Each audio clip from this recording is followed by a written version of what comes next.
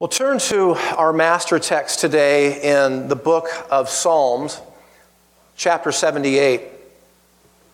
And while you're turning there, I just want to say that 3 weeks ago, I did a teaching called Lord, Teach Us to Pray. And then I followed up that teaching 2 weeks ago with something called Understanding Our Authority. And the two thoughts are connected because unless we really understand the authority that God has delegated to us, our prayer lives are always going to be somewhat hindered. And so I want to continue that train of thought today and explore that concept a little deeper today.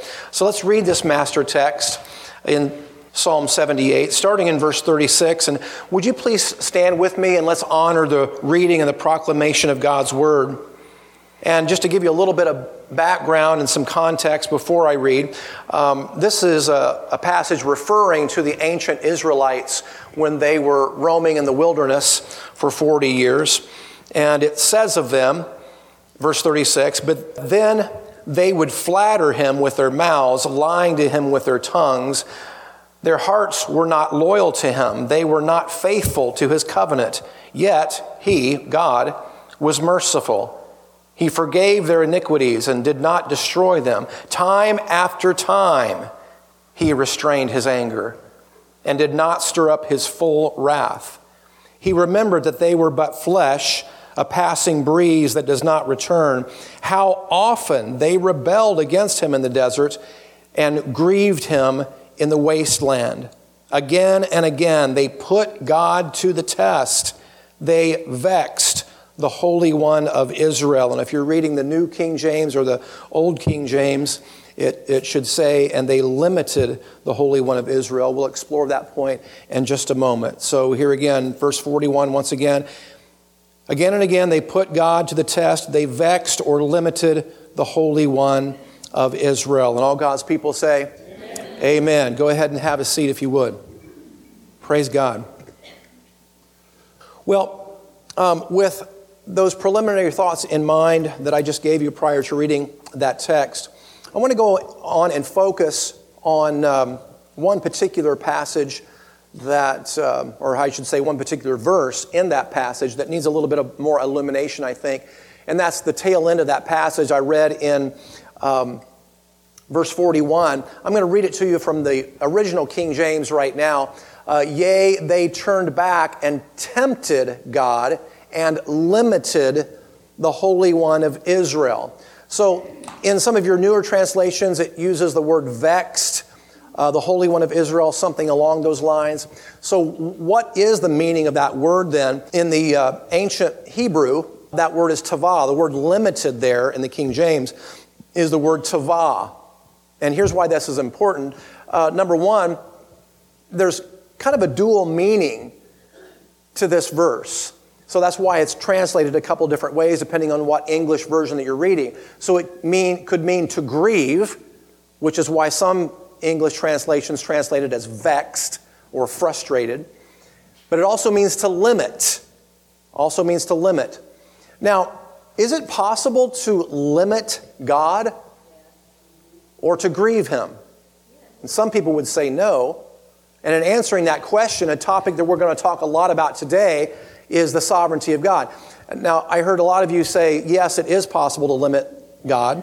And I'm going to explain exactly how this verse is true today. How can you limit an unlimited God, for goodness sake? So we're going to explore that concept today. And in doing so, we're going to talk a lot about the sovereignty of God today. And I intend to enlarge upon what that really means versus the popular modern-day misunderstanding of that term. So this may be new to some of you, maybe not so much to others. And this is going to correlate with our subject of authority and getting better results in prayer. See, because, for example, if you believe that God is controlling every little thing with every person all the time, then you can't possibly operate in the authority that God has delegated to you. And you're never going to have faith when you pray if you believe that everything's already preordained. Why would you pray? Why would you need to pray and exercise faith if everything's already preordained? Is that making sense? Now, I want to qualify something here, though, because in talking about this, I need to be balanced in this discussion. So there are certain things that are going to happen because God has preordained certain things. For example, someone was going to betray Jesus. Someone was going to come along and betray Jesus and turn him over to the authorities to have him crucified. That was preordained. That was going to happen. But you know what? It didn't have to be Judas, because Judas had ample opportunity to repent of his greed and go in a different direction. And had he done that, somebody else would have ended up betraying Jesus. And then another example is that this earth realm in its present form is going to burn up someday, regardless of what you and I do. So the Bible predicts that. That's a fact. But what I'm hoping to get us to understand this morning is the responsibility for you and I to be the hands and feet of Jesus, advancing His kingdom and impacting as many people as we can prior to that final day. Okay? So while there are certain things that are preordained, there are many, many other things that God expects us to do, and if we don't do them, they don't get done. Are you following me so far? All right, so then, is God's, let's deal with this next question, this is also in your notes. Is God's power self-limiting? That's an interesting question. Well, I'm going to refer to Mark chapter 6, verses 5 and 6, which says, and because of their unbelief, this is talking about a region that Jesus went into, and He couldn't heal a whole lot of people there because of their unbelief. So it says, because of their unbelief, He, Jesus, couldn't do any miracles among them except to place His hands on a few sick people and heal them. And He was amazed at their unbelief. Now, notice that it didn't say that Jesus wouldn't do any mighty miracles among them. It says that He couldn't do them. That turns some of your sacred cows right over, doesn't it? Why couldn't Jesus do them? Because Jesus was bound by the arrangement that God the Father had already made, already set in motion to respond to the faith, not just the prayers, but to the faith of His people. And because there was no faith in Jesus in that particular region, His ability to help those people was hindered. Does that make sense? All right, then so a key concept for this morning is that God has voluntarily limited Himself.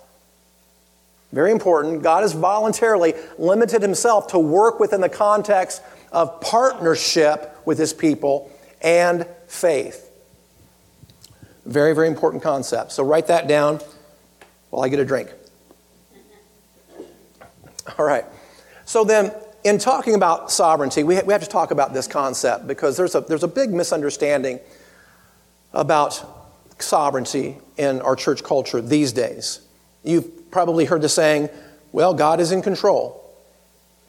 And people say that not really understanding what they're saying, as if to imply, well, all these terrible things that are happening, well, you know, God knows what He's doing, so He must have some plan behind all these horrific things that are happening, as if He's ordained them.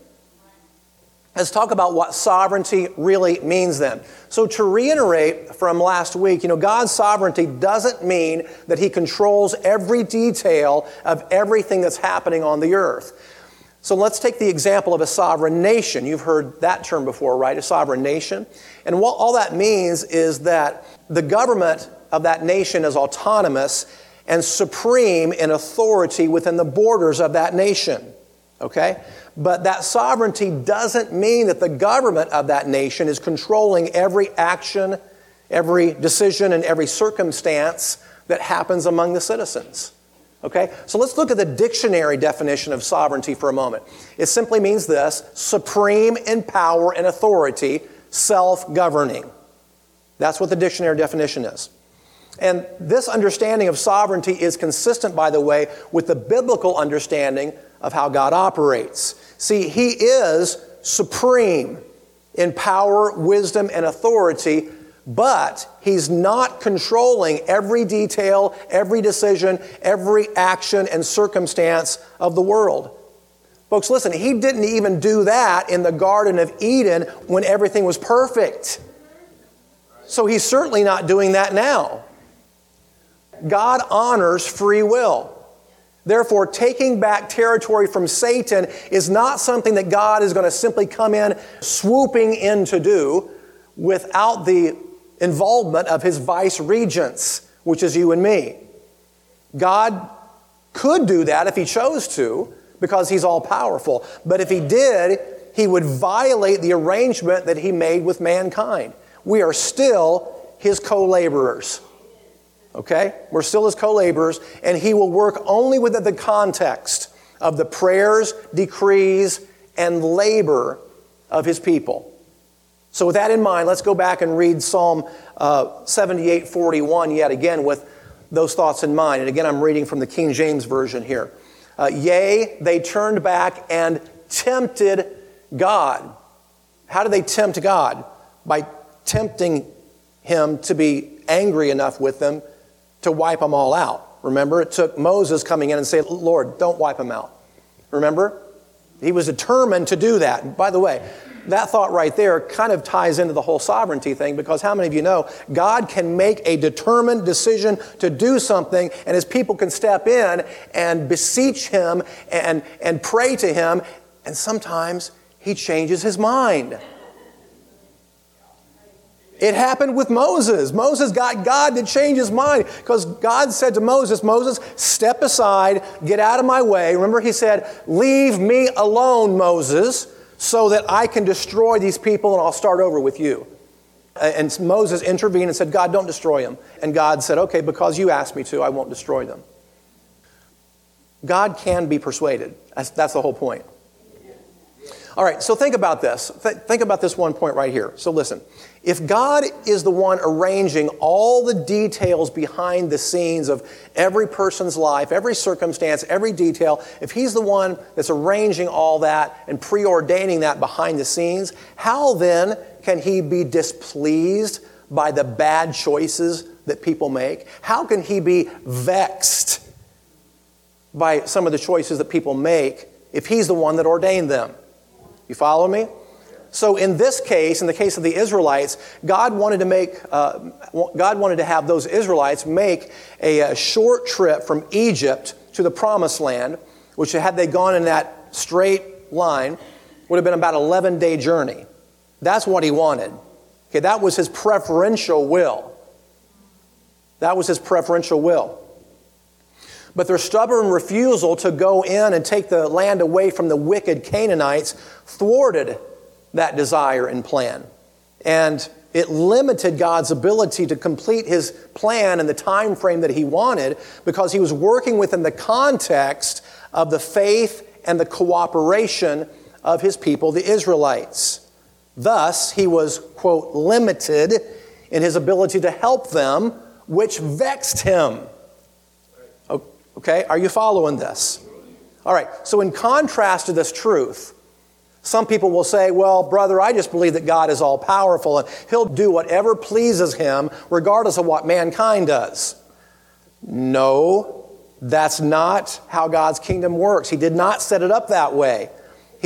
Listen, God is indeed all-powerful. I don't mean to minimize from that truth. God is indeed all-powerful. But remember, even though the Bible tells us that God does not wish for anyone to perish, but that all would come to the knowledge of repentance. That's his preferential will. But in spite of that, that's not what happens all the time. Not everyone repents. Folks, listen, masses of people rebel against God all the time and go to their eternal destruction. And that's not his preferential will. He desires for those people to turn and repent. Right? Amen. Praise God. God is loving. He doesn't cause people to be born just to send them to hell. He doesn't ordain people. People make their own choices to do that. Okay? Listen, God is indeed all-knowing and all-powerful. That's true. But in his sovereignty, he's limited himself to the choices, prayers, petitions, faith, and actions of the people on earth. See, if everything was predetermined without the involvement of God's people, then what benefit would there be in prayer and evangelism? None.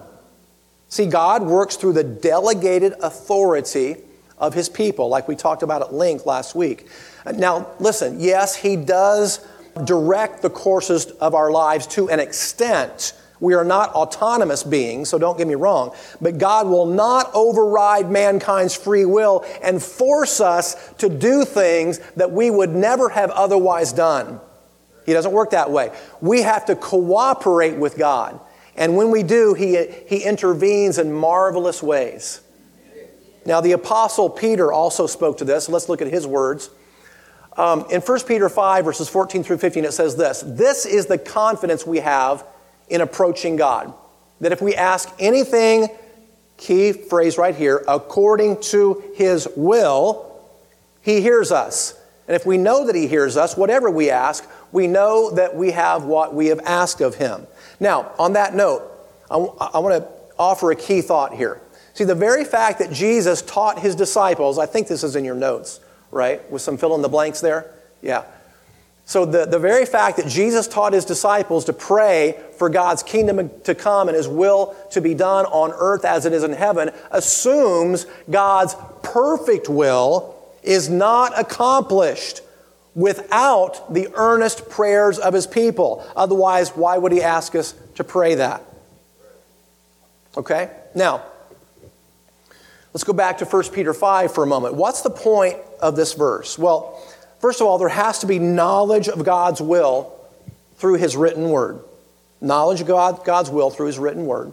And there needs to be corresponding action then beyond that point, which in this case is the asking or the praying. See, the implication here, folks, is that without the asking, there will be no divine response. Without the asking, there will be no divine response. Thus, God acts only when His people pray and pray according to His will. See, again, He partners with you and me. The book of James follows suit. Now, this one will hit some of us between the eyes. This is one of the most profoundly difficult verses to try to get yourself to be comfortable with, because it does call us to a higher level in prayer than most of us are used to operating in. Let's read it together.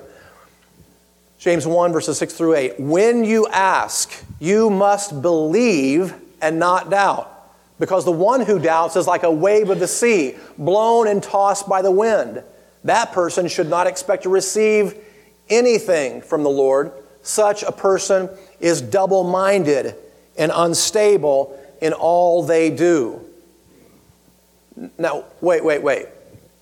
You're saying, Pastor Andy, that God won't answer my prayers if I don't pray in faith? No, I didn't say that at all. The Bible did.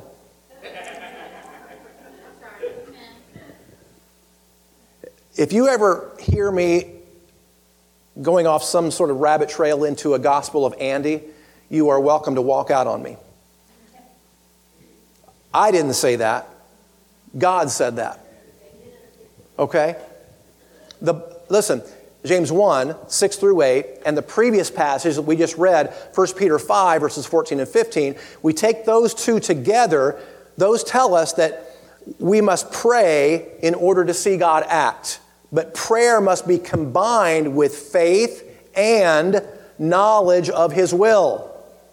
So without those three ingredients, prayer, knowledge of God's will, and faith, then the Scripture tells us that we shouldn't expect to receive anything from God. Again, I didn't say that. God did.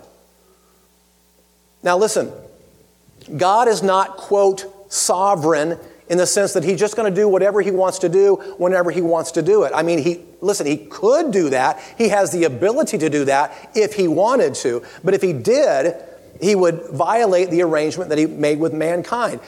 That's not how the Word says that He operates. Okay? We have to partner with Him, and when we do, that's when we see results. Okay? We can't just do whatever we want and expect that we're still in God's perfect will. See, the Father ordained the writing of His Word so that we could know His will and live in it and obey it But on the other hand, if a person doesn't know God's will and doesn't live in it, then the perfect will of the Father is not accomplished, at least not in that person's life. Okay? So God wants to partner with His people in order to advance His kingdom throughout the earth. See, people who believe that God is just going to do whatever He wants to do, whenever He wants to do it, without the involvement or responsibility on our part, see, they've taken the default position of being blown here and there by whatever circumstance happens to come along, and they've been deceived into believing that they have to be happy about whatever calamity or wickedness raises its ugly head, because after all, God must have ordained it. Is this tracking with anybody at all? Let me illustrate that point for a second, okay? So consider the millions of innocent babies who have died at the hands of abortion doctors. You know, that surely grieves the heart of God, who said in Jeremiah 1:5, "Before I formed you in the womb, I knew you." Before I formed you in the womb, I knew you. So God, listen folks, God did not ordain abortion.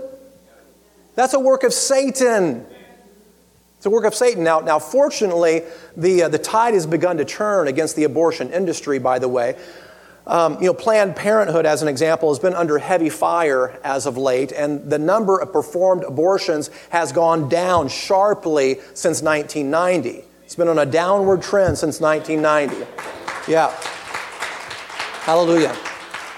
See, society is becoming more aware of the horror of abortion and the sanctity of preborn life. And why is that? Well, partly because of the sustained prayers and mammoth efforts of God's people who have felt the pain of the Father's heart and undertaken His work in that regard. In fact, get this, Planned Parenthood's own statistics show that the no-show rate for scheduled abortion patients goes up to 75% when there are people praying near the clinics when the women arrive for their procedures. Praise God. Isn't that amazing? See, God works through the prayers and the efforts of His people. So He's not a lone ranger, okay? He wants to partner with you and me. All right. Now, getting back to the sovereignty issue here. Some people have called the sovereignty of God, the way it's being taught today, is the worst heresy in the history of the church. See, the way some circles are teaching about the sovereignty of God grants people a certain amount of comfort, I guess, about troubling situations in life that are difficult to explain or understand. However, there are many false teachings, folks, that provide the same sense of comfort and false security. See, Satan has to sprinkle in just a certain amount of truth in every lie in order to avoid detection. And false doctrine, by the way, must also possess the promise of peace and security in order to gain wide appeal. Isn't that right? So this is the nature of false doctrine, by the way. If it were easy to detect, no one would believe it.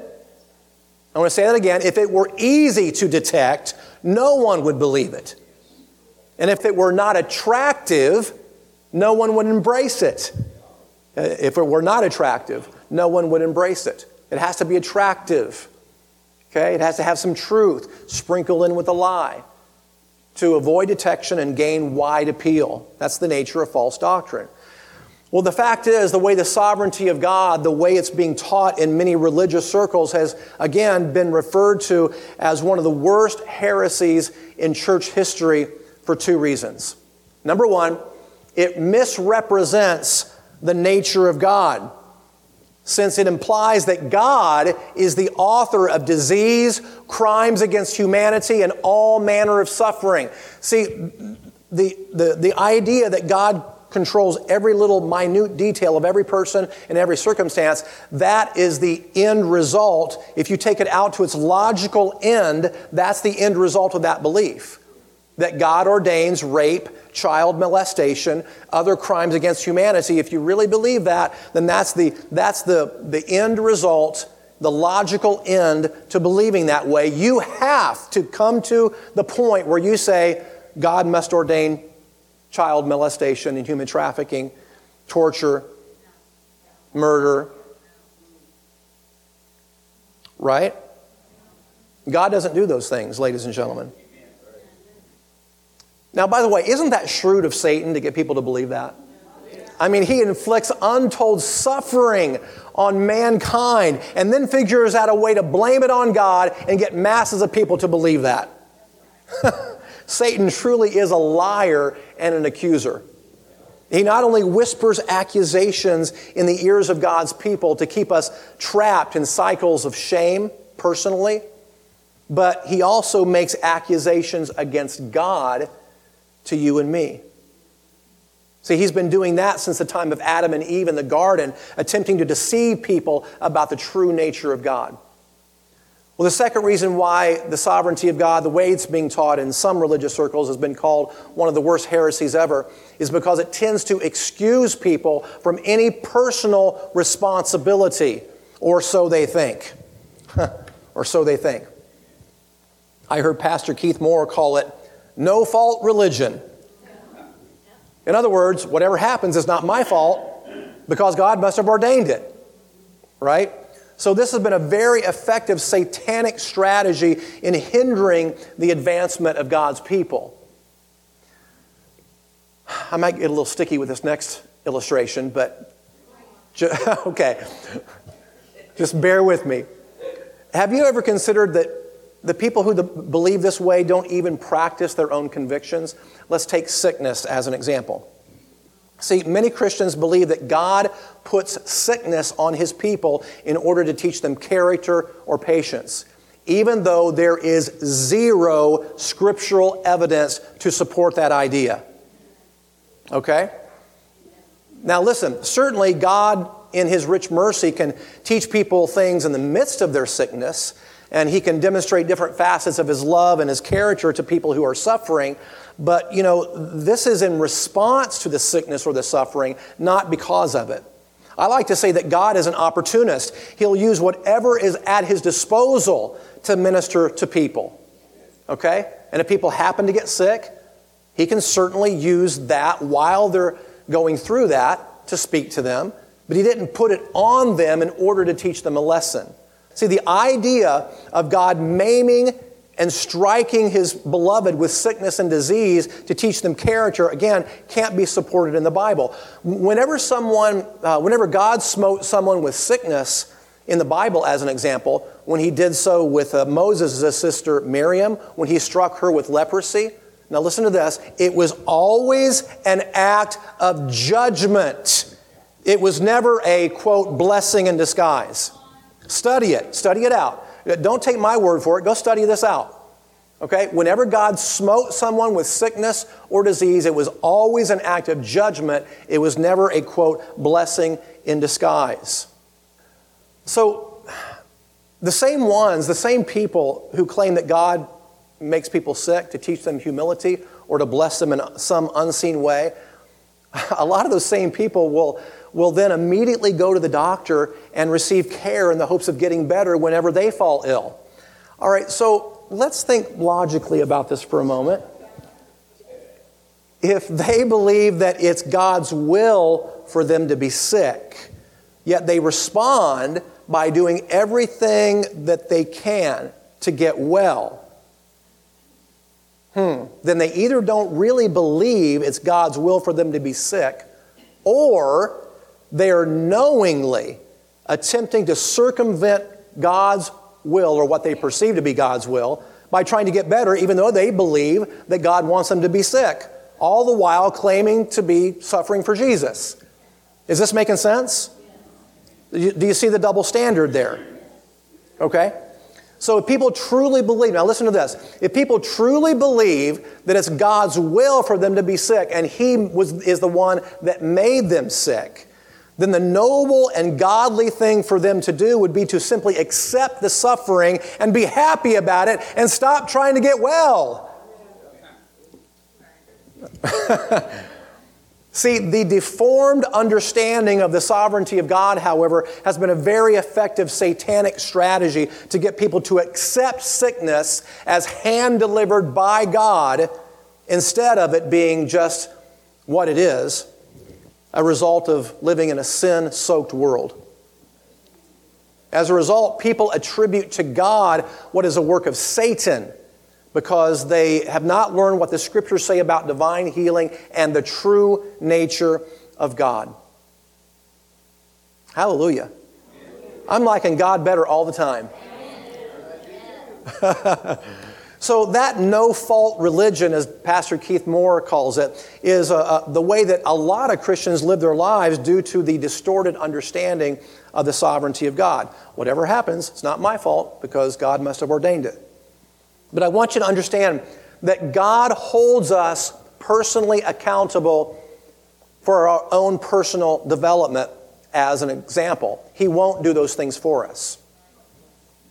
So then, we do have personal responsibility to seek God with all of our hearts, according to 1 Chronicles 16:11. And all the things on this list here, I just have given you one scripture passage for, but there are many scripture passages that validate each one of these. So we do have personal responsibility to seek God with all of our hearts, not passively, to walk in His ways, according to Deuteronomy 30:16, to be busy about His business, according to Matthew 28, verses 19 and 20, to know His Word, 1 Timothy 2:15, to pray continually, 1 Thessalonians 5:17, to keep fellowship with God's people in public worship, Hebrews 10:25, to grow mature in the things of God, 1 Peter 1:5-9, and to invest financially in the kingdom and local church, 2 Corinthians 9, verses 6-15. Again, there's lots more passages that support all of those.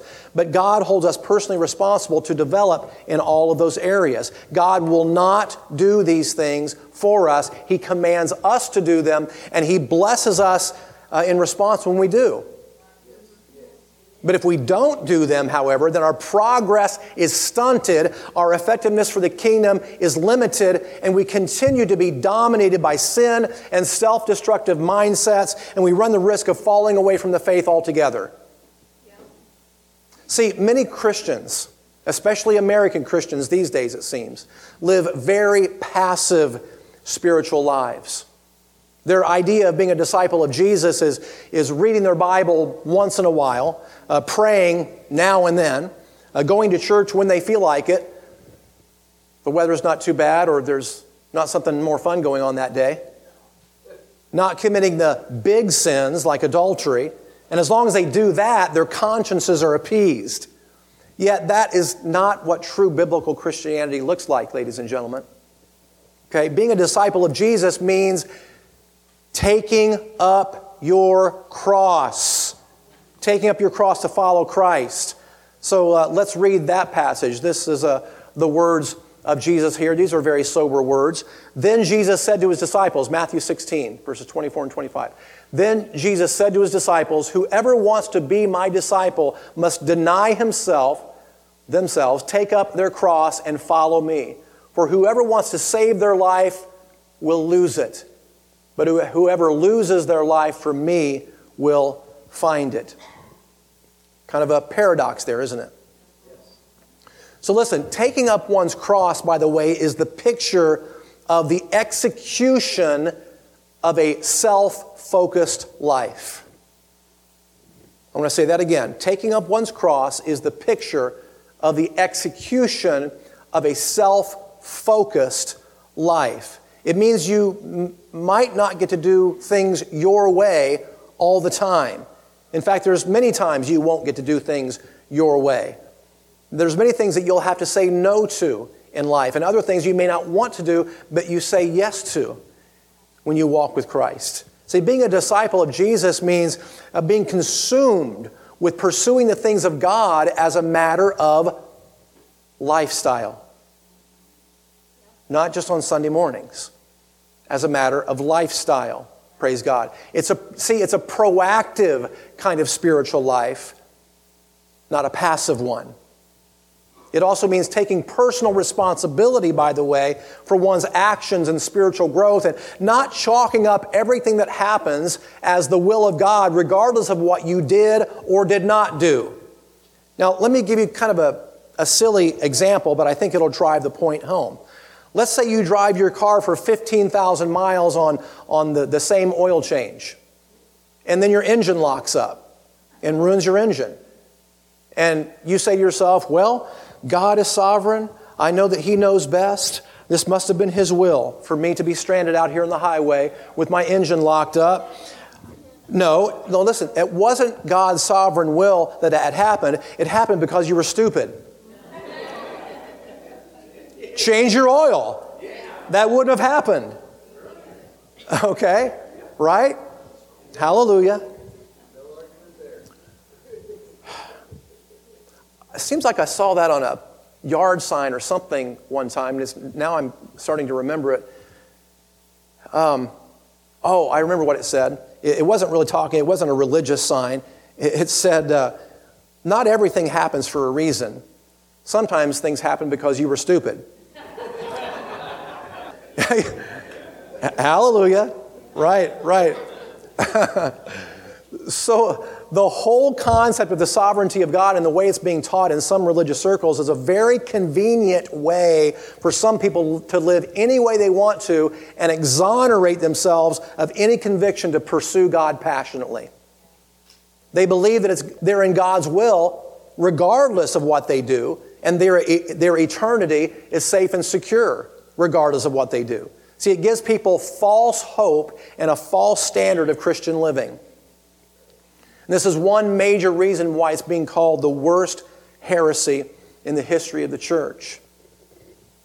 Now, for many people, the false version of the sovereignty of God is a great way to anesthetize the conscience and lead to no fear of God and no ability to detect one's sin, let alone hate it.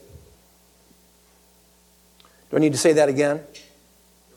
The sovereignty of God, the way it's being taught in some circles, not all, is a great way to anesthetize the conscience so that there's no fear of God and no ability to hate one's sin or even detect it in some cases. See, by claiming that God controls everything and even one's own spiritual apathy must be His will, we have effectively handed right back over to Satan any power or authority we may have otherwise had. Again, by claiming that God controls everything and even our own spiritual apathy must somehow be His will.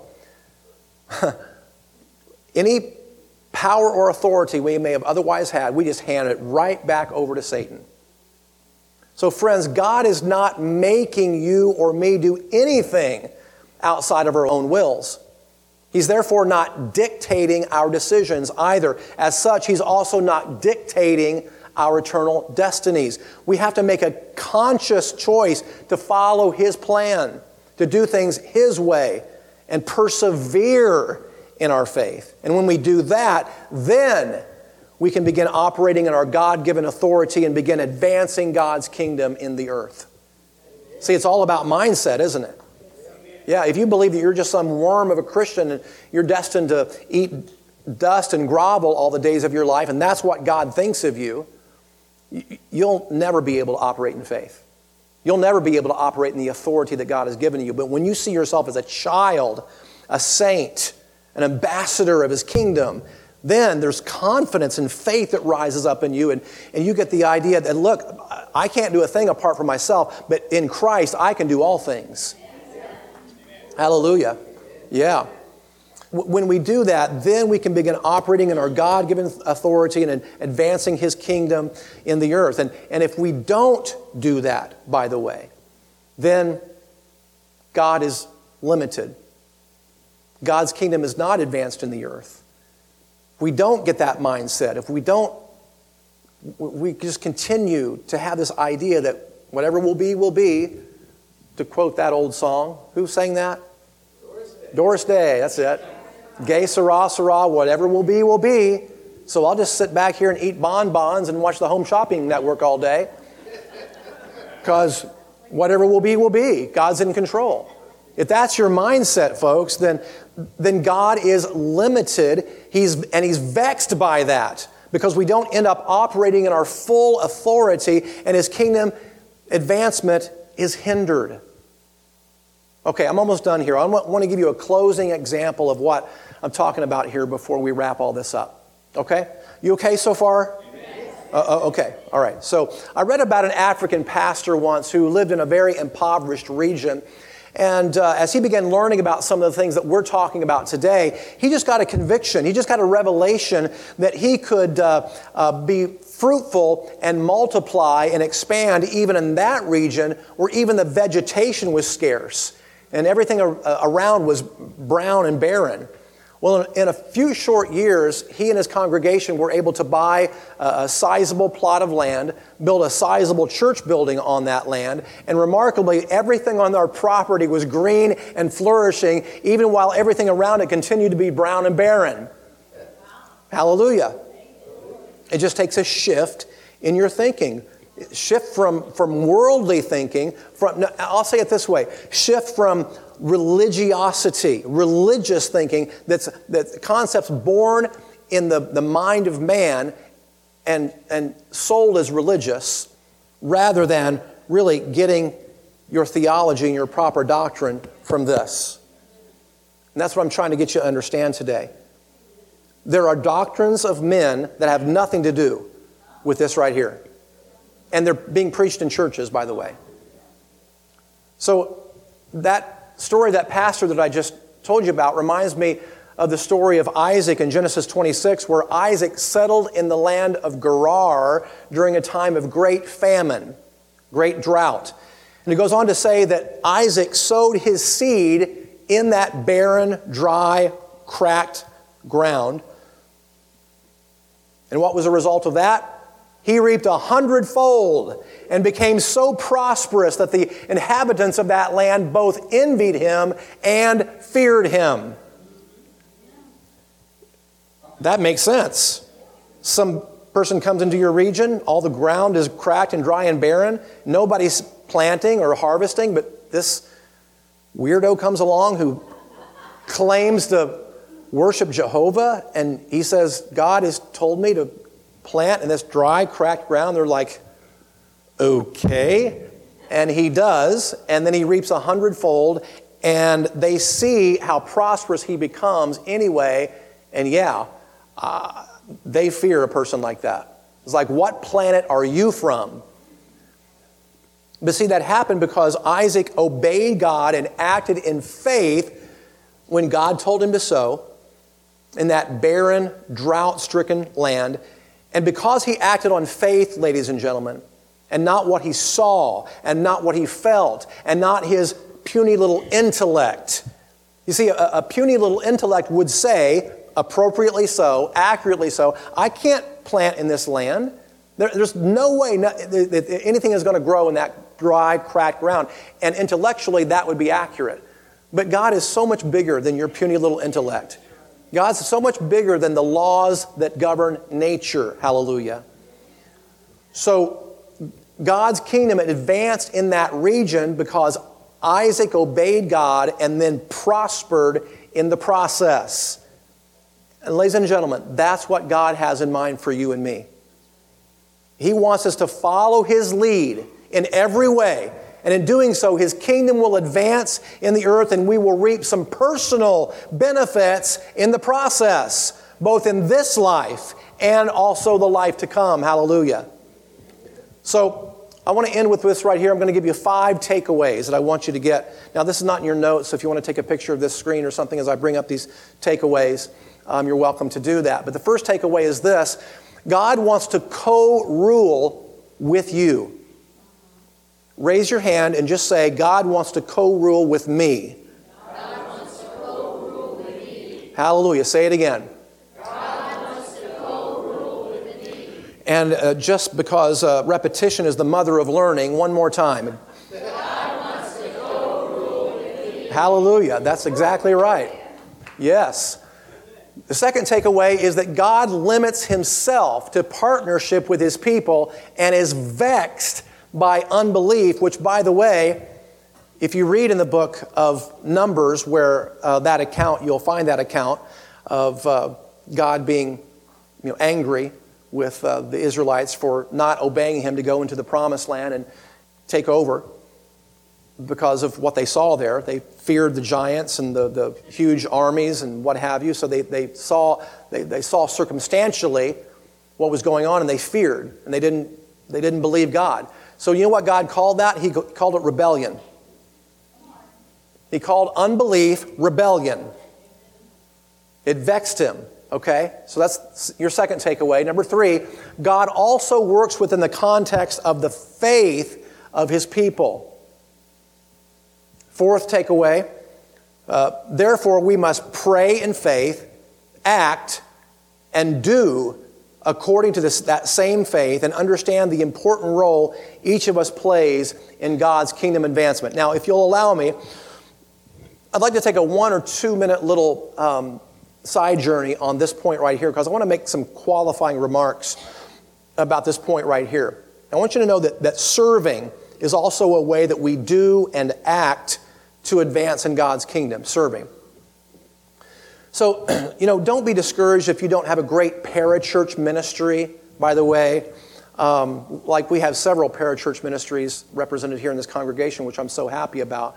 Don't be discouraged if you don't have a great parachurch ministry like We the People, like Lynn and Mary Beth Klaus have headed up, or the Christian Motorcycle Association, which Bill and Paula Compton are a part of.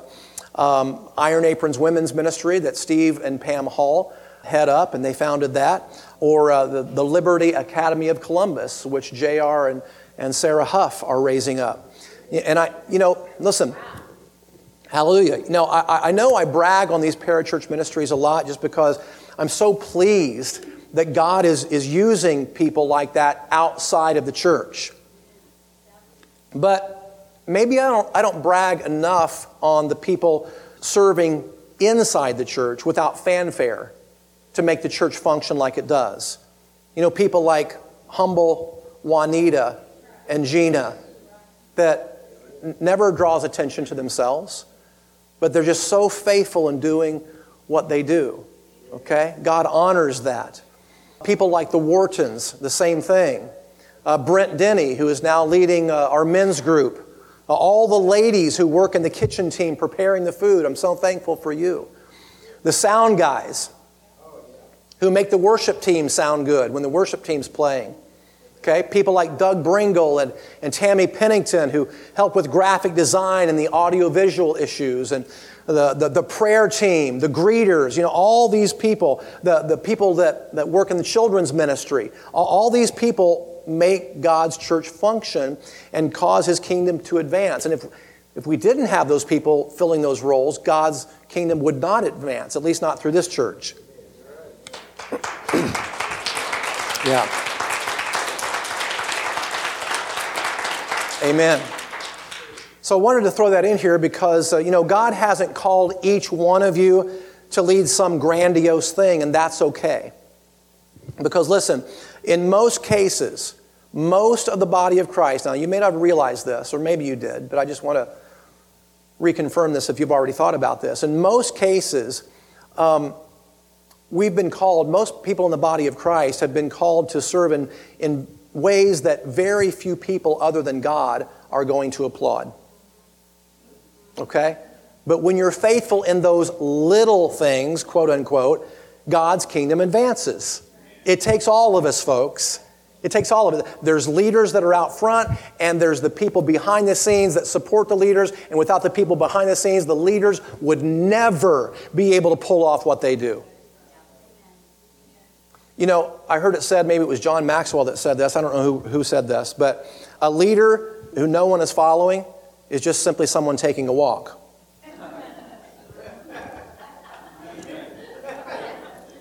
You got to have people behind the scenes supporting what the leaders do, or it doesn't happen. All right? All right, one last point in your takeaways. God expects a return on the investment he has made in us. How many of you know God has made an investment in each one of you? Some of you might say, well, I don't have a whole lot to offer. No, don't say that. God has made an investment in each one of you, and that investment that He's making in many of your cases is still unfolding and blossoming even as we speak. God has made an investment in each one of you. I don't know, I guess I'm trying to be led by the Spirit here, but Allison, for some reason the Lord wants me to speak to you right now. God has made an investment in you, Allison. He's made an investment in you. He's raised you up for a purpose. You're a young lady, but He's raised you up for a purpose. God has something very specific in mind, and it may not be grandiose, but it may be. But whatever it is, it's very, very important to the kingdom of God. Don't ever forget that. Don't ever sell yourself short, Allison. Okay? Because God has called you to something very important, very specific. Praise God. Yeah.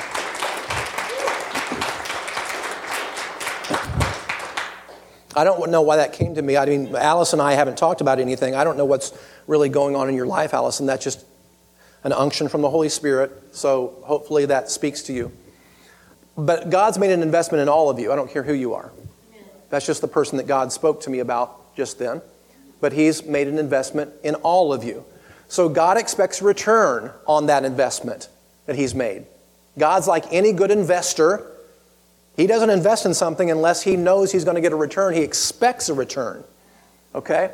He expects a return on the investment He's made in you, and He will hold us accountable for our own personal development and how we use the authority that He has delegated to us.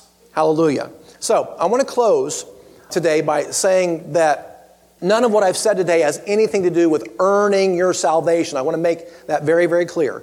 None of what I've said today has anything to do with you earning your salvation or earning brownie points with God. That's not what this is about. See, your salvation is by grace alone through faith in the finished work of Jesus Christ, period.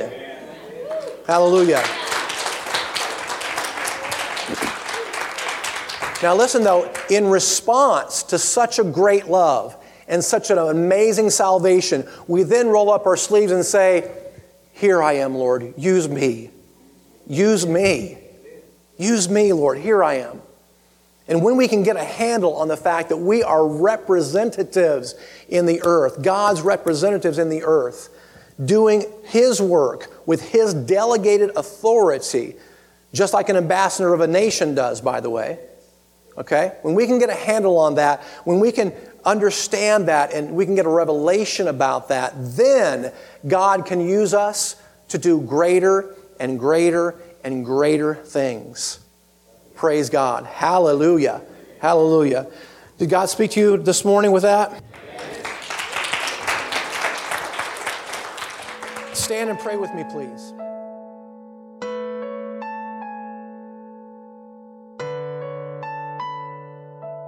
You've been listening to the teaching ministry of Pastor Andy Robbins and Blessed Life Fellowship. For more teaching and ministry resources, go to the church website at www.blessedlifefellowship.org. Thanks for listening, and may God's grace and favor shine on you.